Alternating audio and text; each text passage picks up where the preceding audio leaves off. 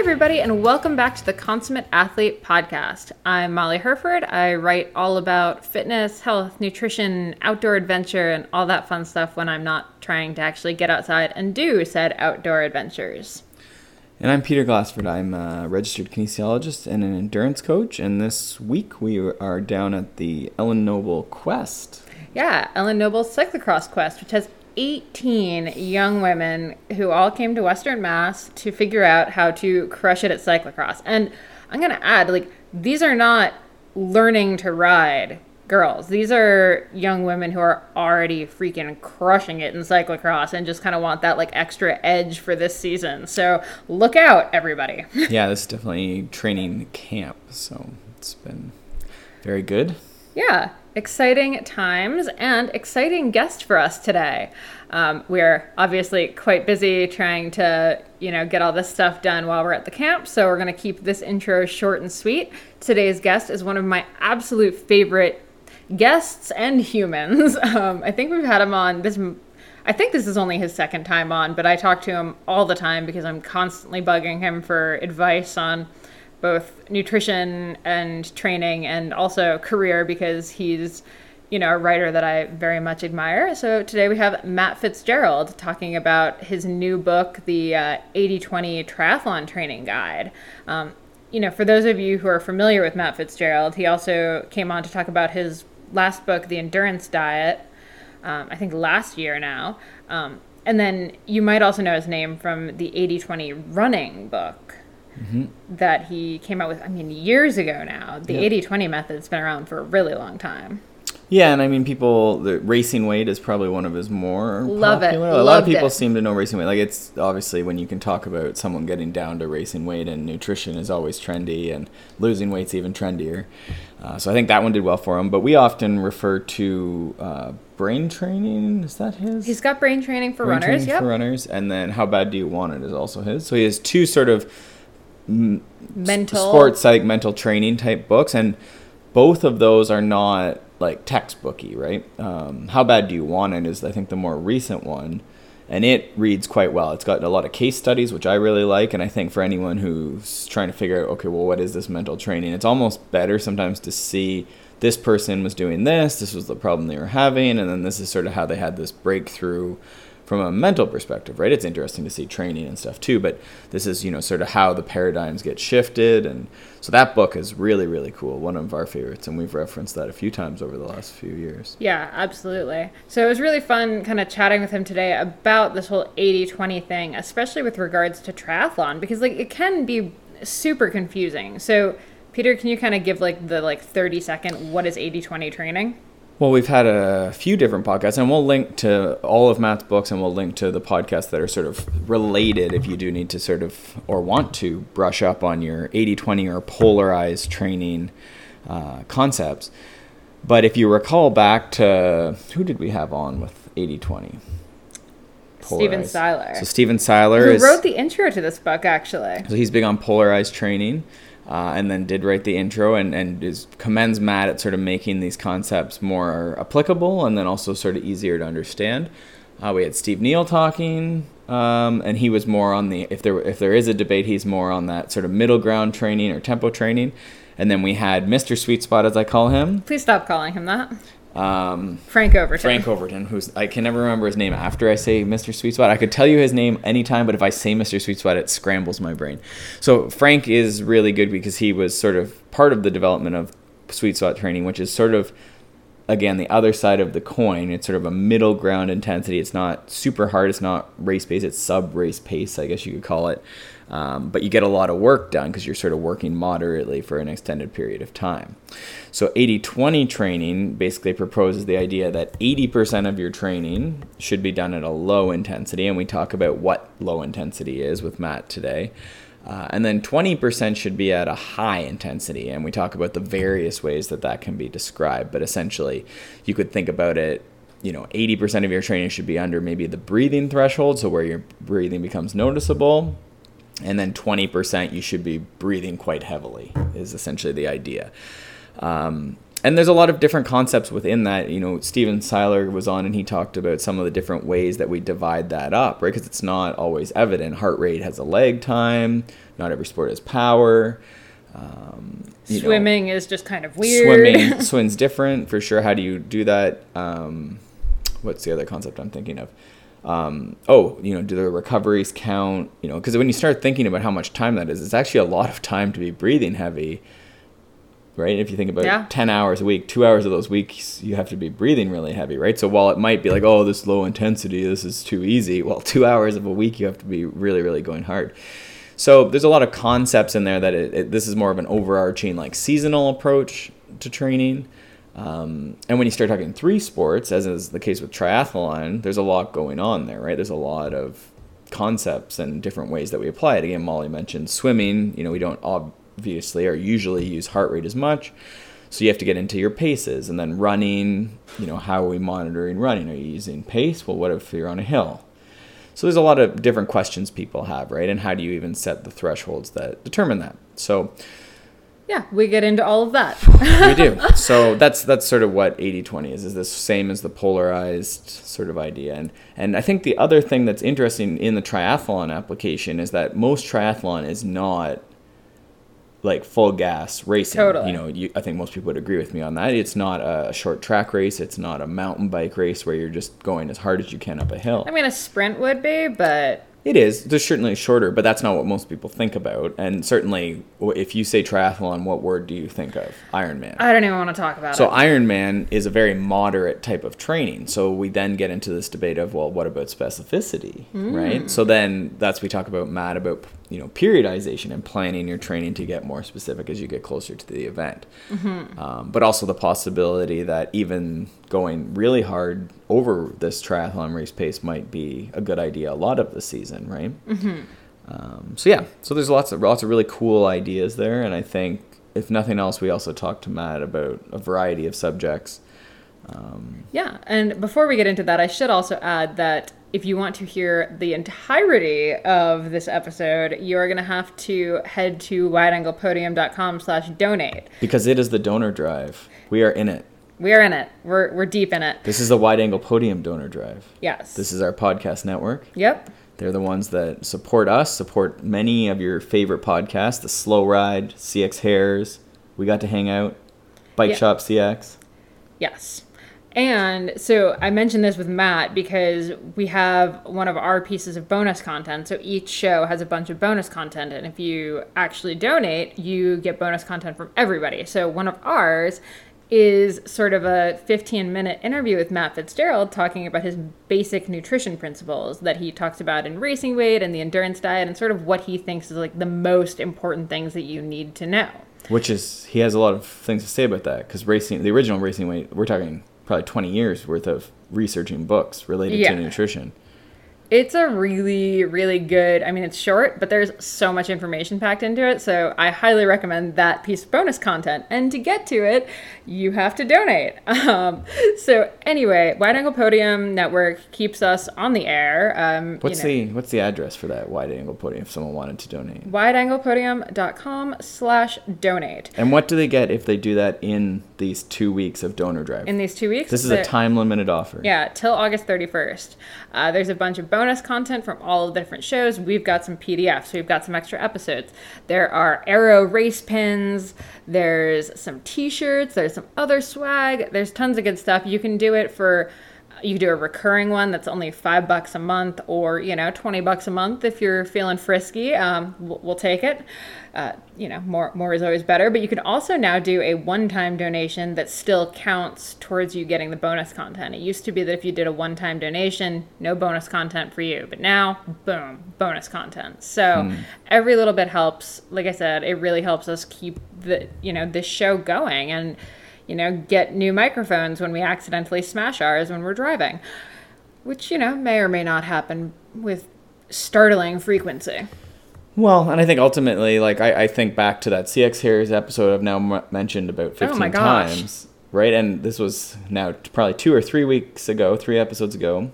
Who were on these shows? I can never remember names. Matthew Vanderpool. So this guy won some world championships. Yeah, he's pretty good. Right. And Christopher Blevins? Yeah, Blevins was on there.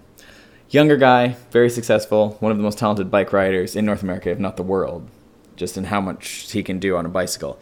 And that interview was tremendous. And even with all my experience as a bicycle racer, rider, and coach, like there was takeaways in there that definitely are worth $5 a month just for that one episode.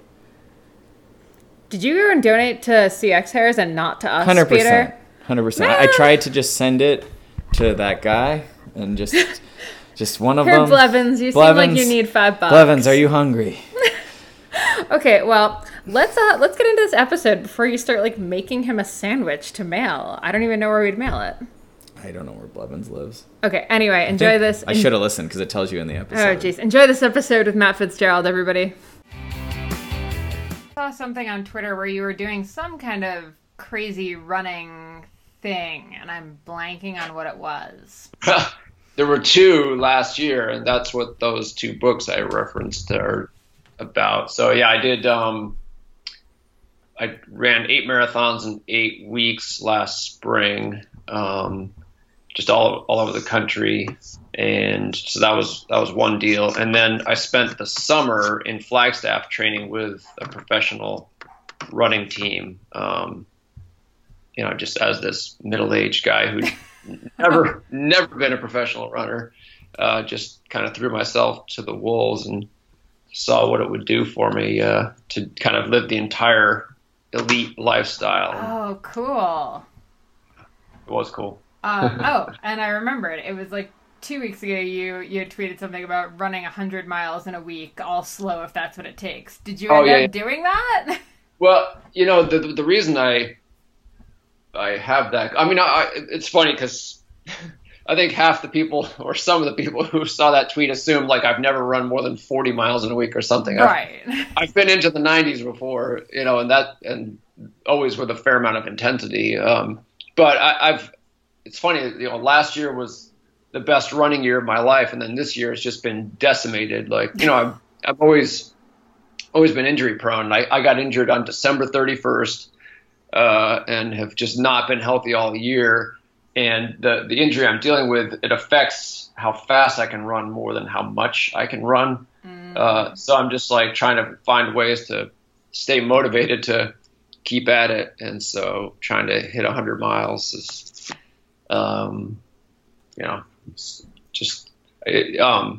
it's funny, like, because as soon as I put out that tweet, I tweet the groin again, and now I'm actually I've been running like 4 days now. Oh no. Story of my life. Yeah. It's funny, I was just talking to Simon Marshall earlier today, the guy that wrote The Brave Athlete, and we talked about the injury prone and how to mentally deal with that. So yeah, I've been talking about that all day. But enough of that. Should we dive in here? I mean, that's all good, yeah. But I mean, that's maybe even a segue. Like, do you feel, in your own experience, based off of that, obviously you're more like 100 to 0 rather than 80 to 20. But do you feel like, as far as injury risk, that's something that in the past maybe you've done more of, like more intensity than the sort of 20%, and then that's where these injuries have come from? Or do you think it's aging, or? It's none of the above. It's, some people are just injury prone, it's really a form of talent, durability. It is. Durability is talent. Mm-hmm. And it's a huge part of the recipe for success in endurance sports. You can be, natural speed is a talent, a naturally high aerobic capacity is a talent, trainability is a talent. All these things are genetically rooted, and so is durability. Now, anyone can go and do stupid things, but there are some people who do stupid things in their training and just don't get hurt. Mm-hmm. And then there are people like me who, if I just utter the words plantar fasciitis, I get it,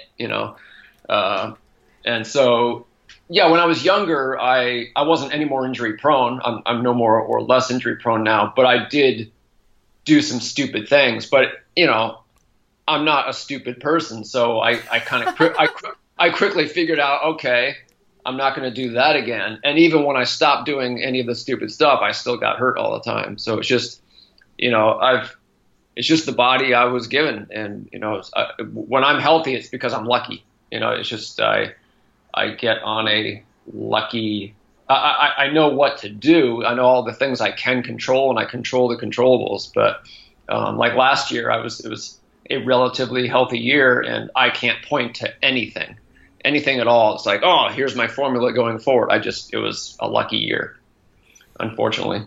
That's just. I think you're right. I think we don't actually think about the injury proneness in terms of that stuff. But yeah, if I think about it, I'm like, okay, that guy's naturally talented. So wouldn't it make sense that someone would be naturally more injury prone than others? Yeah.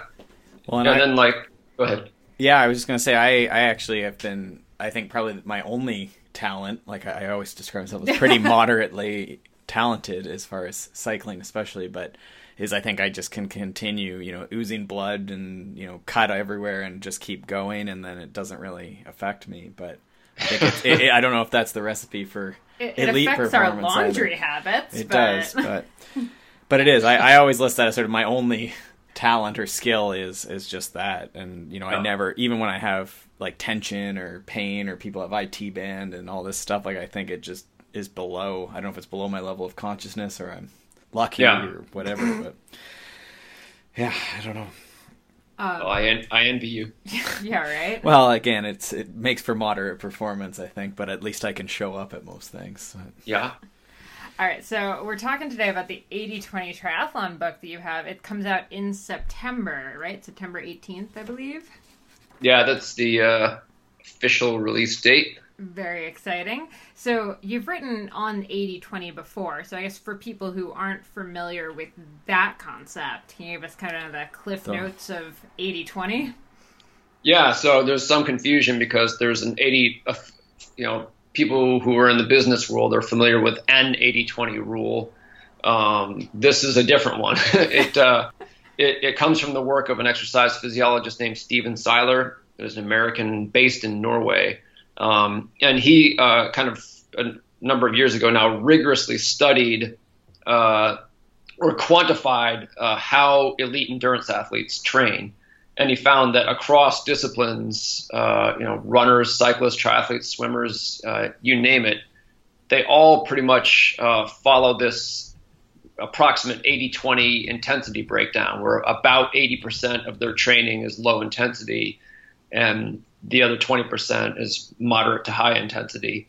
So that's an interesting pattern because it wasn't always that way. And of course, all of these individual endurance disciplines kind of evolved independently. So, in biology, they have this concept of convergence, where if there's an optimal solution to some problem that affects living species, it will tend to evolve independently, like the so-called camera eye design that we have evolved independently several times on Earth because it just works for sight.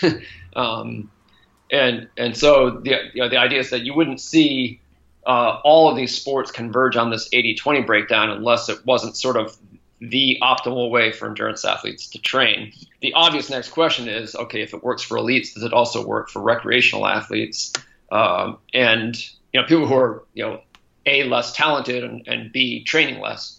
And there have been controlled studies done to answer that question, and they have shown that yes, what works for the goose works for the gander as well.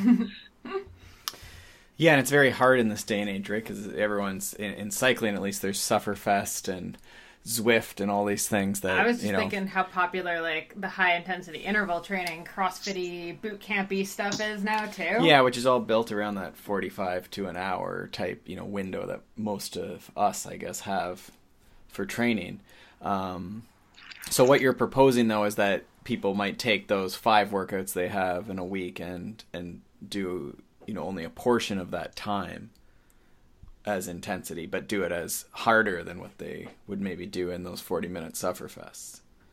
Yeah. So, it's an interesting question. I get this all the time. Like, okay, what's the minimum threshold for training volume where the 80/20 rule applies? Scientists haven't looked for how low can you go? Like if you're training just 1 hour a week, is it still best to do 80/20? I doubt it.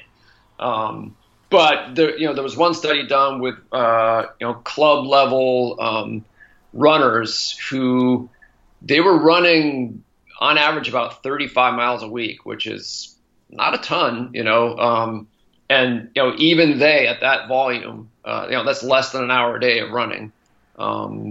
Even they improved more on an 80-20 breakdown than they did with more intensity.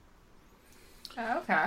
Yeah, and we've had Marco Altini and we've had Steven Seiler on, but Marco did a sort of experiment on himself. He's from an HRV app, HRV for training, and he did, I don't know if you've read his article, but yes, sort of an N=1 on his marathon running and just running generally, and that's what he found. He always sort of was running at this moderate pace, and then he had to slow way down, and he had great success with that.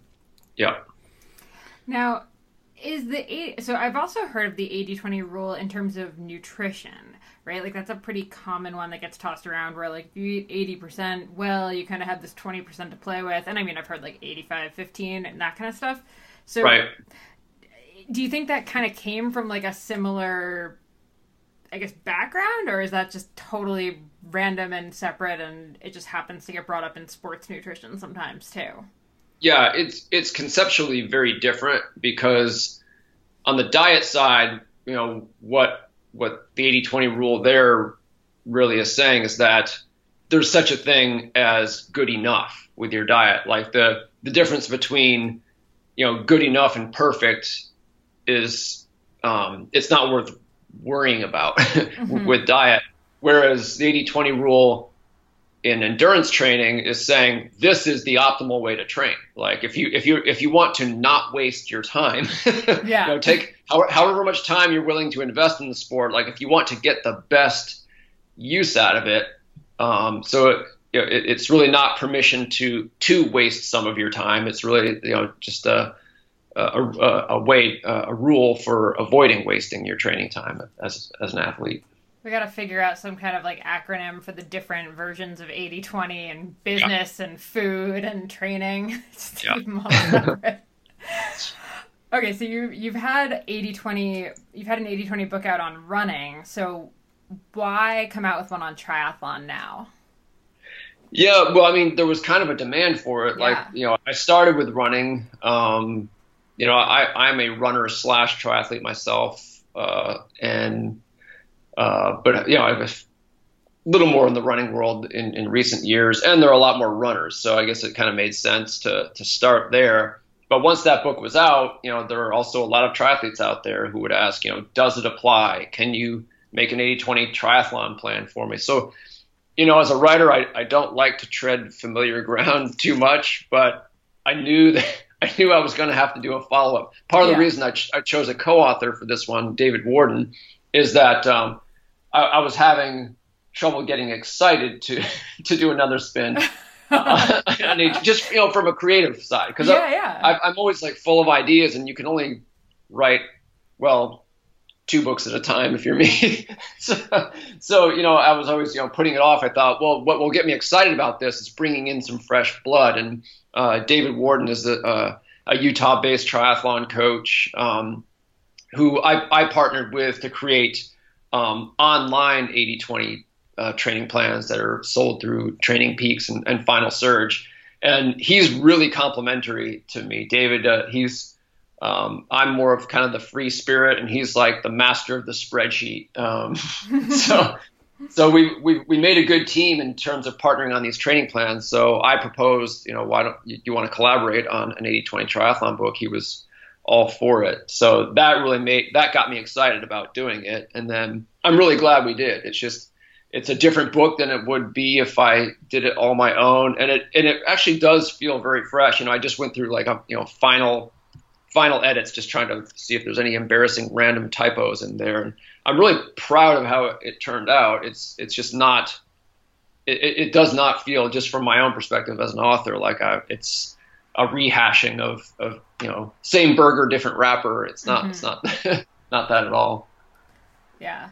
I'm actually pretty sad that this book didn't come out a year and a bit ago when we were training for Ironman. This would have been very useful. So yeah, well, that's the pressure I was feeling. People like you saying like, yeah, come on. Exactly. Well, and it's interesting, definitely for the swimming portion. Like I basically had to learn how to swim in a year. So that would be 2 Julys ago, I guess now. Yeah. Through till, I guess, the end of July last year was when we raced Ironman Canada.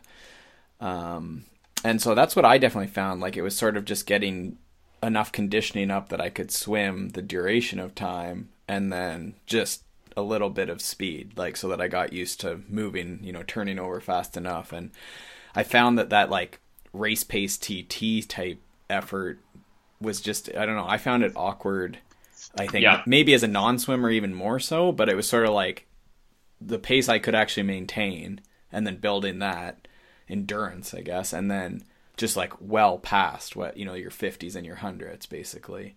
Yep. For me, and maintaining that form at that high turnover and high speed. And I found that sort of just kept raising that comfortable pace and worked really well. Yeah.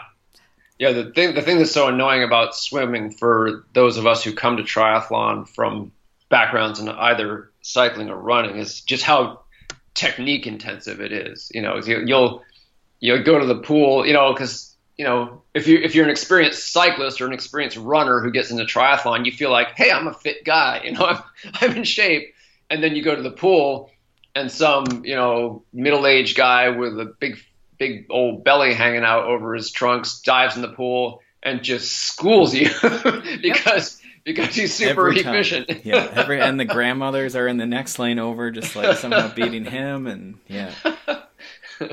Yeah, we actually should have gotten my dad in the pool with you, Peter. It would have been a good time. Yeah, he would have crushed that you. Type of person for sure. It's okay. He doesn't listen to this, so I can say that. He won't get that.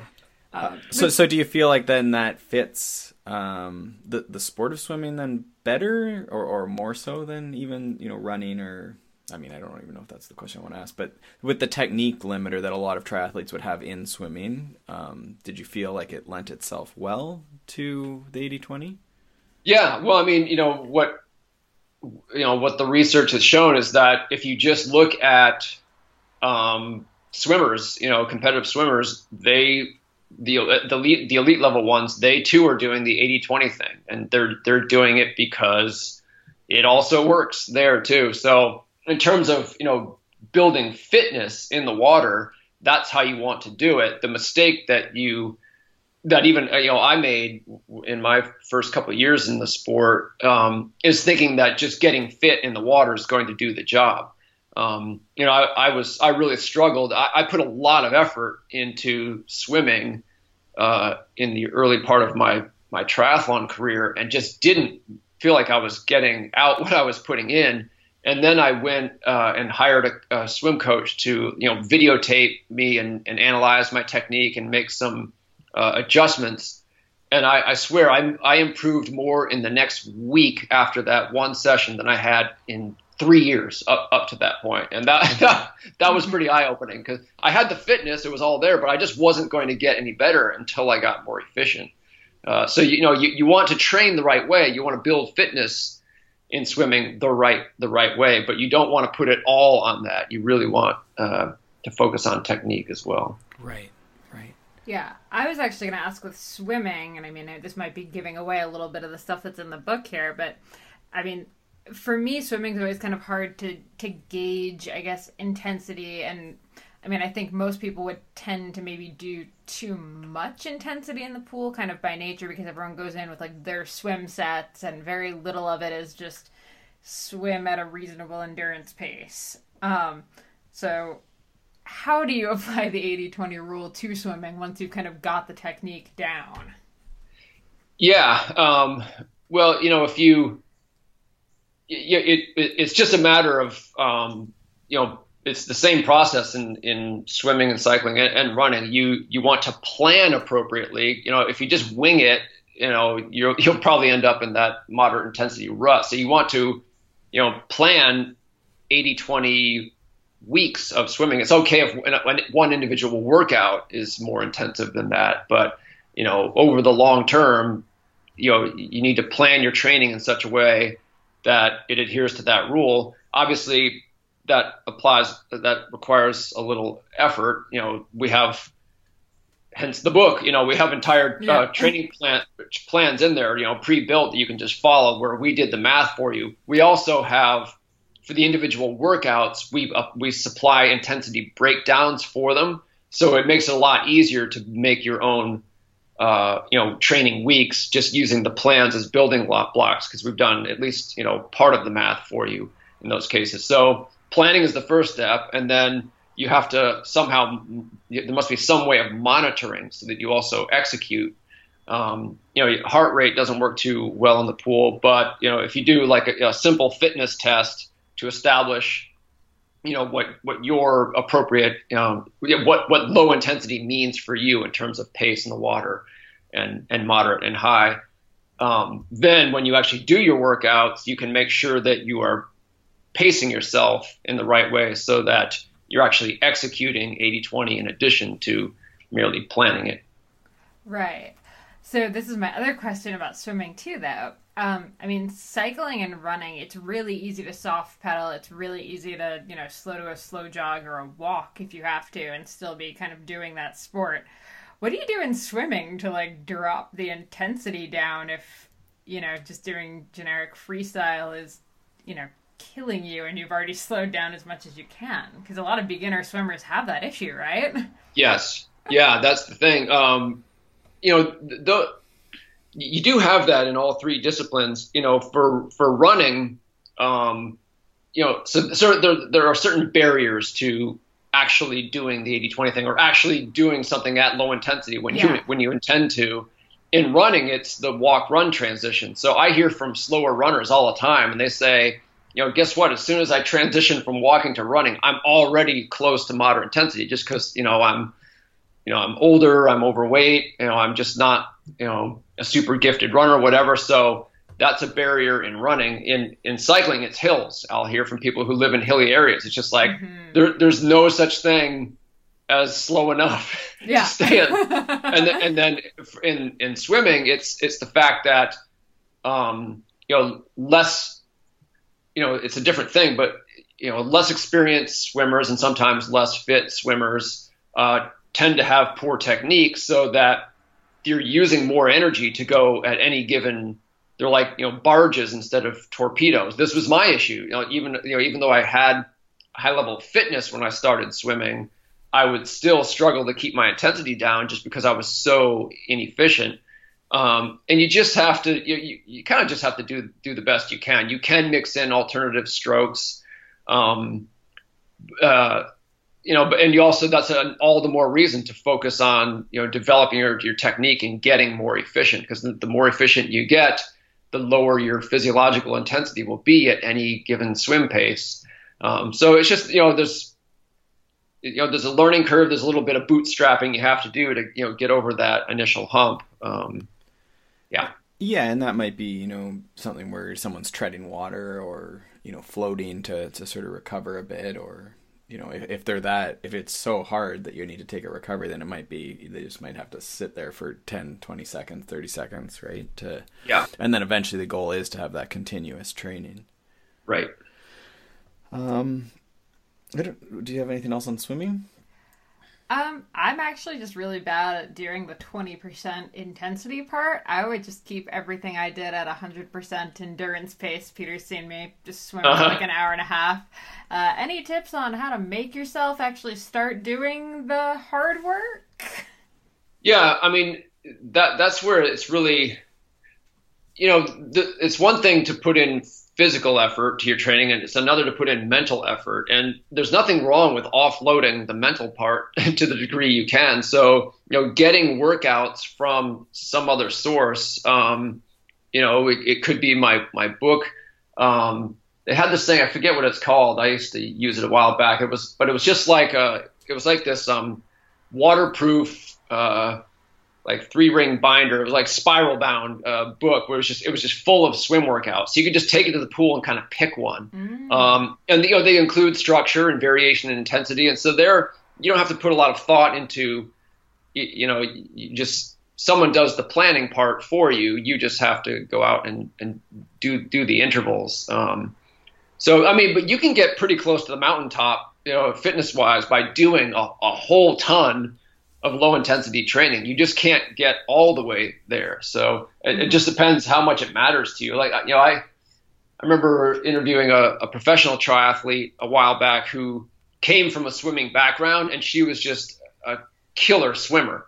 And she just didn't feel like she wanted to do what you do.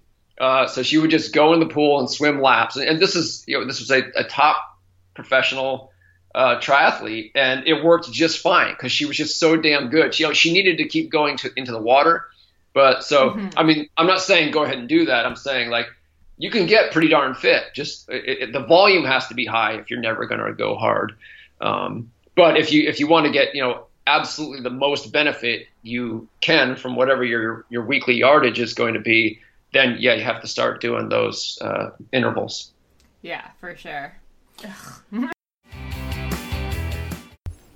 Hey guys, we're just going to interrupt you for a second to talk again about the Wide Angle Podium Donor Drive. So for those of you who don't know, Wide Angle Podium is the network that our podcast is on, along with other awesome cycling-related podcasts like CX Hairs, Slow Ride Podcast, We Got to Hang Out, The Honest Bicycle, tons of other really cool ones. And the network is sort of what allows us to, keep upgrading our audio equipment, keep putting out new episodes. Hosting and all that kind of stuff is not free or cheap. So, it really takes a village to have this kind of podcast going out every single week. Yeah, and the way I like to describe it is, we used to all pay for our cable channels, we used to all pay for all these crazy things, and everything gets sort of cheaper, but it also gets more specific. So you can now get the exact content. Hopefully, we're providing content, you're listening, so thank you for that. But you're getting, the content that you want. It's very specific to, the cycling you like or the sporting you like. We're not getting, really any commercials that are stupid and for, odd companies that you don't support. So it's true. So anyway, this month we have our Wide Angle Podium Donor Drive going on. It's just going on through the end of August. And any new donors get a ton of rad bonus content. I can say it's rad because I made a lot of it. So these are like downloadable documents. There's some extra episodes with some really cool people. There's some longer like added content that are from some of the episodes we have done. Mm-hmm. Can you give people any teasers on those? Yeah, actually, we have one of my favorite people talking about nutrition, Matt Fitzgerald. So we got some extra nutrition stuff. So you're going to get faster? Yep, extra healthier? Sports. Yeah, and you're going to get smarter, too, because we have Simon Marshall talking about some sports psychology. And he was really well received. He's a great guest. Yeah, absolutely. And then during the donor drive, you also have access to things. There's some T-shirts, there's some pins, some stickers, some really cool stuff like that. And basically, you can donate on a sort of recurring thing, like you do with your iTunes or your cable package or whatever you're paying for monthly. And that's at lots of different levels, obviously. And you can also just do a one-time sort of annual or one-time lump sum as well. Cool. All right. Again, that's wideanglepodium.com/donate. Any and all contributions would be greatly appreciated. And if you're already a donor, thank you so much for supporting the show. And with that said, let's get back to it. So from there, I guess it sort of begs the question with that 80-20 then, how are we defining this, the above and below? Like, are you of the opinion that it's sort of one line that we're either above or below, or is it sort of the 3-zone system that Seiler uses, or where are you at on that in terms of this book and maybe even for the 3 sports if it's different? Yeah, I mean, I take my cue from Stephen Seiler in that regard. There are a lot of ways to define intensity, but what Seiler found, and there's other research that tangentially supports it, is that the crucial threshold is this ventilatory threshold. So the idea is that if you start exercising at a very low intensity and gradually ratchet it up, there's a point. An intensity at which there will be an abrupt spike in your breathing rate. So at first, your breathing rate's increasing, in kind of a linear fashion, linearly, and then there will be, an uptick in the curve, and that's your ventilatory threshold. It's close to the better known lactate threshold, typically a little bit lower. And why that is crucial is that it appears like, when you cross that threshold, your brain it's kind of like flipping a switch where your brain starts recruiting a lot more type 2 muscle fibers, fast twitch muscle fibers. And the reason that's consequential is that you're suddenly, very abruptly, it is a threshold. You're challenging your nervous system, your autonomic nervous system, more than you are at any lower intensity. So just below the threshold is one thing, just above it is crucially another thing. So it's not that being above that threshold is bad. It's more stressful, and the time it takes to recover from training, again, even just slightly above that threshold, which is not a high intensity, it's a moderate intensity. It takes a lot longer to recover, and you can't handle nearly as much of it. You can't benefit from as much of it. So that's the threshold. Really, you want to, in terms of like truly optimizing your training, you want to target your speed or pace or intensity to the specific structure of each workout. So, for me in running, there are times when I would want to run 5:45 per mile and not 5:50 and not 5:40. You want to dial it in that much, but stepping back from that sort of precision, if there's only one thing you want to pay attention to, it's that ventilatory threshold, and just make sure you're below it 80% of the time. Now, to cross-reference that then for someone, maybe swimming or running with pace, like that's like generally that endurance pace or that 80% pace is going to be, something that you can do for like well over an hour. Would you agree with that? Or like, marathon pace and under type thing? Or is there any sort of linear lines we can draw in that sense? Or does it depend on what kind of race you're training for? No, I mean, it's physiology. So, it's in, the threshold is the threshold regardless of what you're training for. Obviously it'll move as your fitness level changes, but because it is typically in the typical athlete a little bit below the lactate threshold, the typical trained endurance athlete can sustain their lactate threshold pace for about an hour, 55 minutes to an hour. So your ventilatory threshold, you could sustain longer than that, but not a ton longer than that. So that's what you're looking at, maybe like an 80-minute sustainable effort, that type of thing. Right. And I think you throw like the number sort of 75% max heart rate might be another sort of rough, if we're just trying to sort of paint rough ways that you might sort of isolate this line we're trying to stay underneath. 75% max heart rate might be another approximation there. Yeah, I think 77 is the number I get. But I mean, right.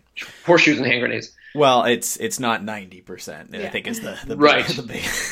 Right. Yes. And now, what about on the flip side? Like if I'm doing a lot of my endurance running or riding at 65%, is that still that's still fine, or does it? I guess it depends on time of year and stuff like that too. But that would definitely put it in that 80% bucket, right? Yes. So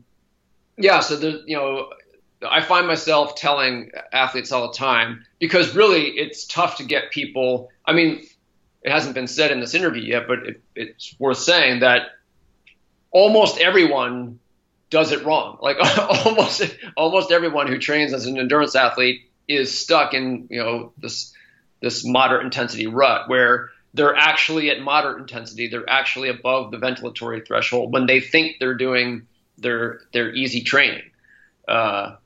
So wait a minute, I forgot what the question was.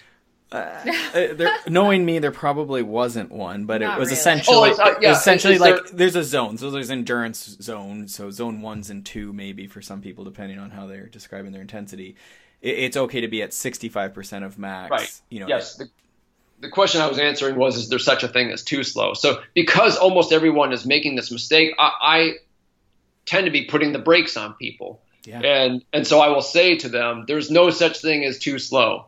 Well, there is such a thing as too slow, but it's effective messaging. But you're pretty much not going to build any fitness unless you're above about 60% of your maximum heart rate. Right. And so you've got this room to play with, like 60 to 77%. And one might think, oh, well, if that's the range, then don't I want to be close to the 77% as much as possible? And the answer to that question is no, not necessarily. I think that as long as you're below that threshold, the physiological adaptations you're going to get from spending time there are more or less the same. And then I think it's important to, on any given day, to choose your specific spot within the low intensity range, just based on how far you're going to be out, how long you're going to be out there, how you're feeling. If you're tired from yesterday's interval workout and you just feel like crap at 75%, then you're going to do more benefit. You're going to get more benefit by just dialing it back. So yeah. Yeah, and there's a lot of individual variation, but definitely people often, like you say, will go out and ride the limit rather than the range. And they get to a hill, so then they blow over the limit. And then the other, like, these are all physiological, like, estimates, right? Like, I'm saying 75 and you're saying 77. Yeah. And then on one day, for one person, it could be 79 or whatever. So my thought was always, why not leave a little bit of room there just so we're not dipping into that next zone or that middle ground or whatever, right? And save that extra effort and extra mental effort for that 20% day, the intensity day. Yeah. I have a post that I wrote on my 80/20 endurance blog. I think the title of the post is something like, why your easy run pace should vary wildly from day to day. And it's right. It's precisely on this issue. And this is a runner, like an often runner. All cyclists are bad with, I guess all three are bad. Yeah. Yeah. So you have your pace in swimming, your 200 watts in cycling for endurance every day for every single athlete. 200 watts is endurance. Right. What? Yep. Every single athlete. I would like to have a talk about this.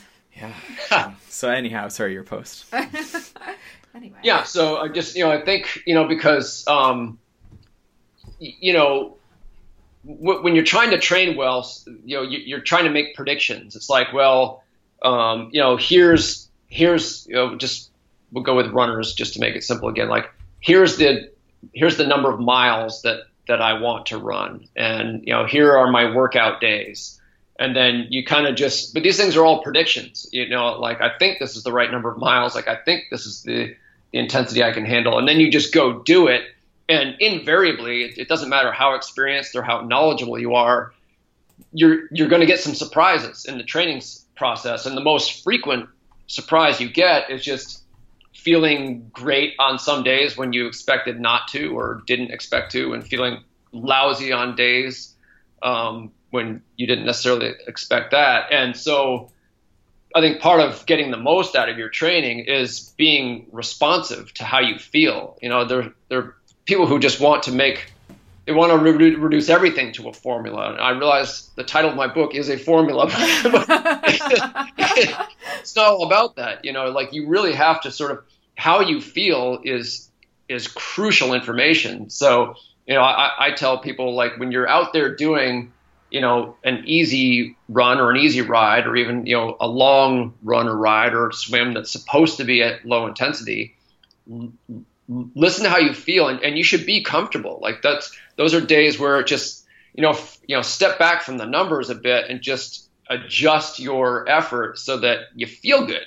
Mm-hmm. And I think if you do that consistently, you're going to get more out of the training process.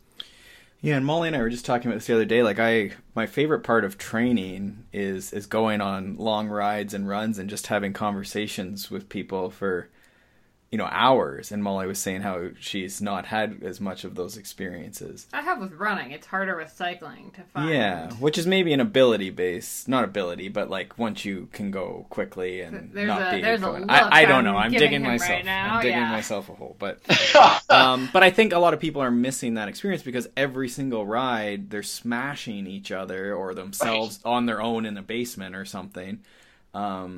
And not getting that just like low, as you say, I think your mental energy or mental sort of fatigue part of it, just get on, pedal lightly. And then what are you going to be like when you come back for those Tuesday intervals or whatever day? Right. So we've just been talking about what I think you refer to as intensity blindness, but there are some other barriers to, being able to do the 80-20 training method. So I was wondering if you could maybe chat about one or two of your favorites of those. Habits, stumbling blocks. Yeah. Yeah, it's funny because when I was planning this book, in some ways it was like a second shot at the first one. And so I thought about, what are things that I want to do differently or hit, to sort of dig deeper with. And one of them was this concept of barriers. It's like why don't people follow the 80-20 rule? And so what I started to regret, so I said I'm going to do a chapter where I just list these barriers because I felt it's helpful if you see them before you go and make all the mistakes, right? Mm-hmm. But then I thought there are so many of them. This could be demoralizing to people. Because I came up with 8, sort of 8 things obstacles that are standing in the way of like actually doing this. We've touched on a couple of them already. One that I think it's people would recognize in this day and age is like the ego factor, which things like Strava or playing into when it's one thing to be, out on the road and you get passed by another cyclist and you kind of hate that a little bit. But when everyone's sort of posting their data and sharing it and everyone can see it and it's all suddenly you're just being ranked, all across the world. It was just like, hey, I just went out for an hour ride. It's like, what? How did I lose? I feel like I lost the race. You know what I mean? Yeah. And so, we all, it is a sport. We're all competitive. And so that is a factor that pushes us to stay in the moderate intensity rut, the ego factor.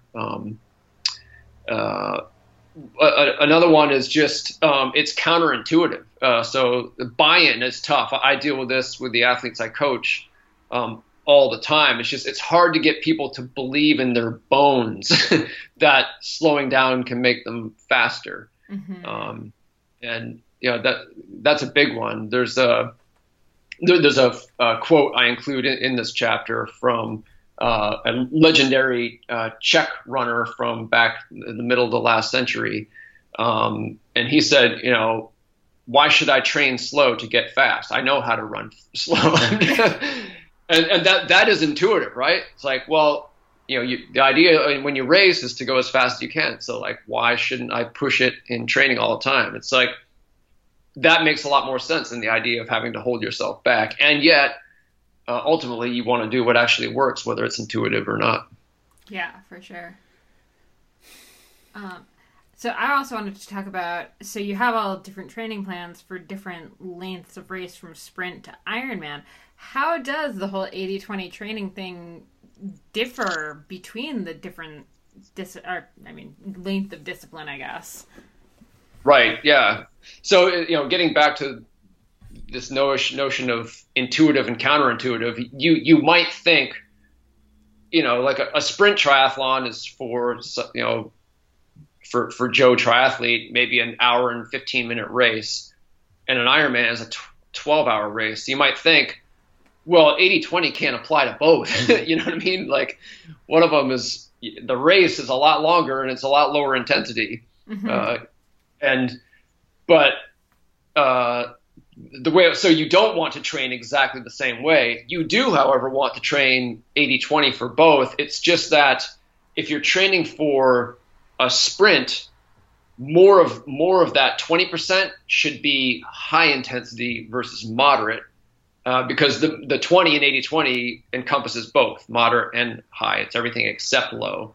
Whereas in an Ironman training, it's still 20%, and because you're probably doing higher volume, it's more time above low intensity, but you want a greater portion of that 20% to actually be at moderate versus high intensity. So that's how you sort of adapt the 80-20 principle to different race distances.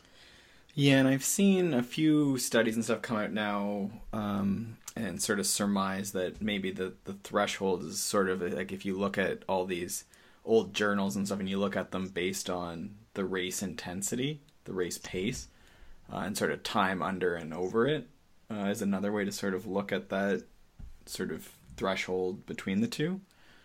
Would you say that sort of makes sense with what you're saying, or are you saying still the thresholds, like, I guess you're talking about a range of thresholds anyhow, but like, is there something to that idea, I guess, that the Ironman threshold would be lower, I guess? Well, not exactly, because I mean, I think if you took that approach, it could lead you to do kind of the opposite of what I was saying, to actually in a sprint, you could have 0% low intensity in a sprint. I mean, the whole thing, you're moderate to high. Right.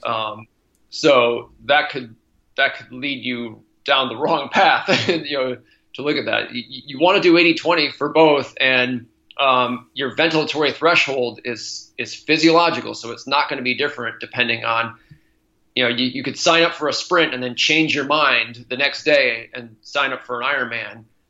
That doesn't change your ventilatory threshold. So, you want to be, just because you change your mind and you're going to do a race that, it's going to take 5-6 times longer to finish, you still want to do about 80% of your training below the ventilatory threshold. It's just, if you're switching your focus to an Ironman, all of a sudden you're going to want to do more volume and a greater fraction, or a greater proportion of your non-low intensity time is going to be at moderate versus high intensity. Right. Okay. So it maybe lowers the top limit there if you think about the 3-zone system. It's just if you put it in the terms of the specific zone system I use, it's 1, 2, 3, 4, 5 with gaps between a couple of the pairs that we now label X and Y. So moderate intensity begins in the gap between zones 2 and 3. So X, which is that first gap, is sort of technically moderate intensity. You avoid it most of the time. 3 is moderate intensity. 4 and 5 are high. So if you're training for a sprint, you're going to want to do a fair amount of zone 4 and zone 5. If you're training for an Ironman, you're going to want to do less of zone 4 and 5 and more of zones X and 3, which are moderate versus high. They're all above the ventilatory threshold. You're just so that's really just to. I think that makes sense. I think overlaying them over the 5 zones, that probably is helpful for people trying to sort of squeeze out what that's all about and how to decide. Okay, so from a super practical standpoint, for measuring intensity in all 3 disciplines, what is the best way to do it? Is it a heart rate for running? Is it power on the bike? Is it, I don't even know, in swimming? Perceived exertion? What's the ideal here? They all have pros and cons. I mean, it's a big conversation. Yeah. For example, perceived exertion is the only one you can't shut off. And it seems so squishy, right? It's like, well, how do I measure that? Like, there's the Borg scale, but that's subjective. And so there's especially the scientific minded types might dismiss it. Perceived exertion. Well, guess what? You race by perceived exertion. It gets the final say in how fast you can go.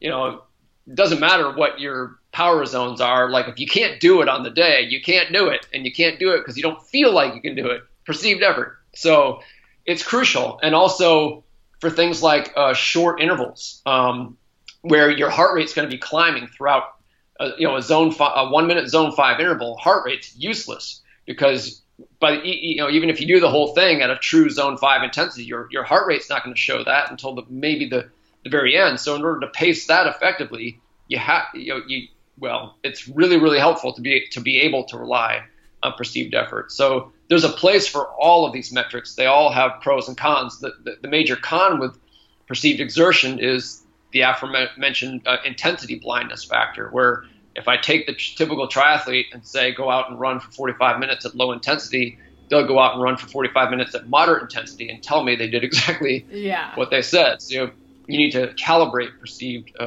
exertion. On the bike, I love power. Power is great. Not everyone can afford a power meter, but it's super useful.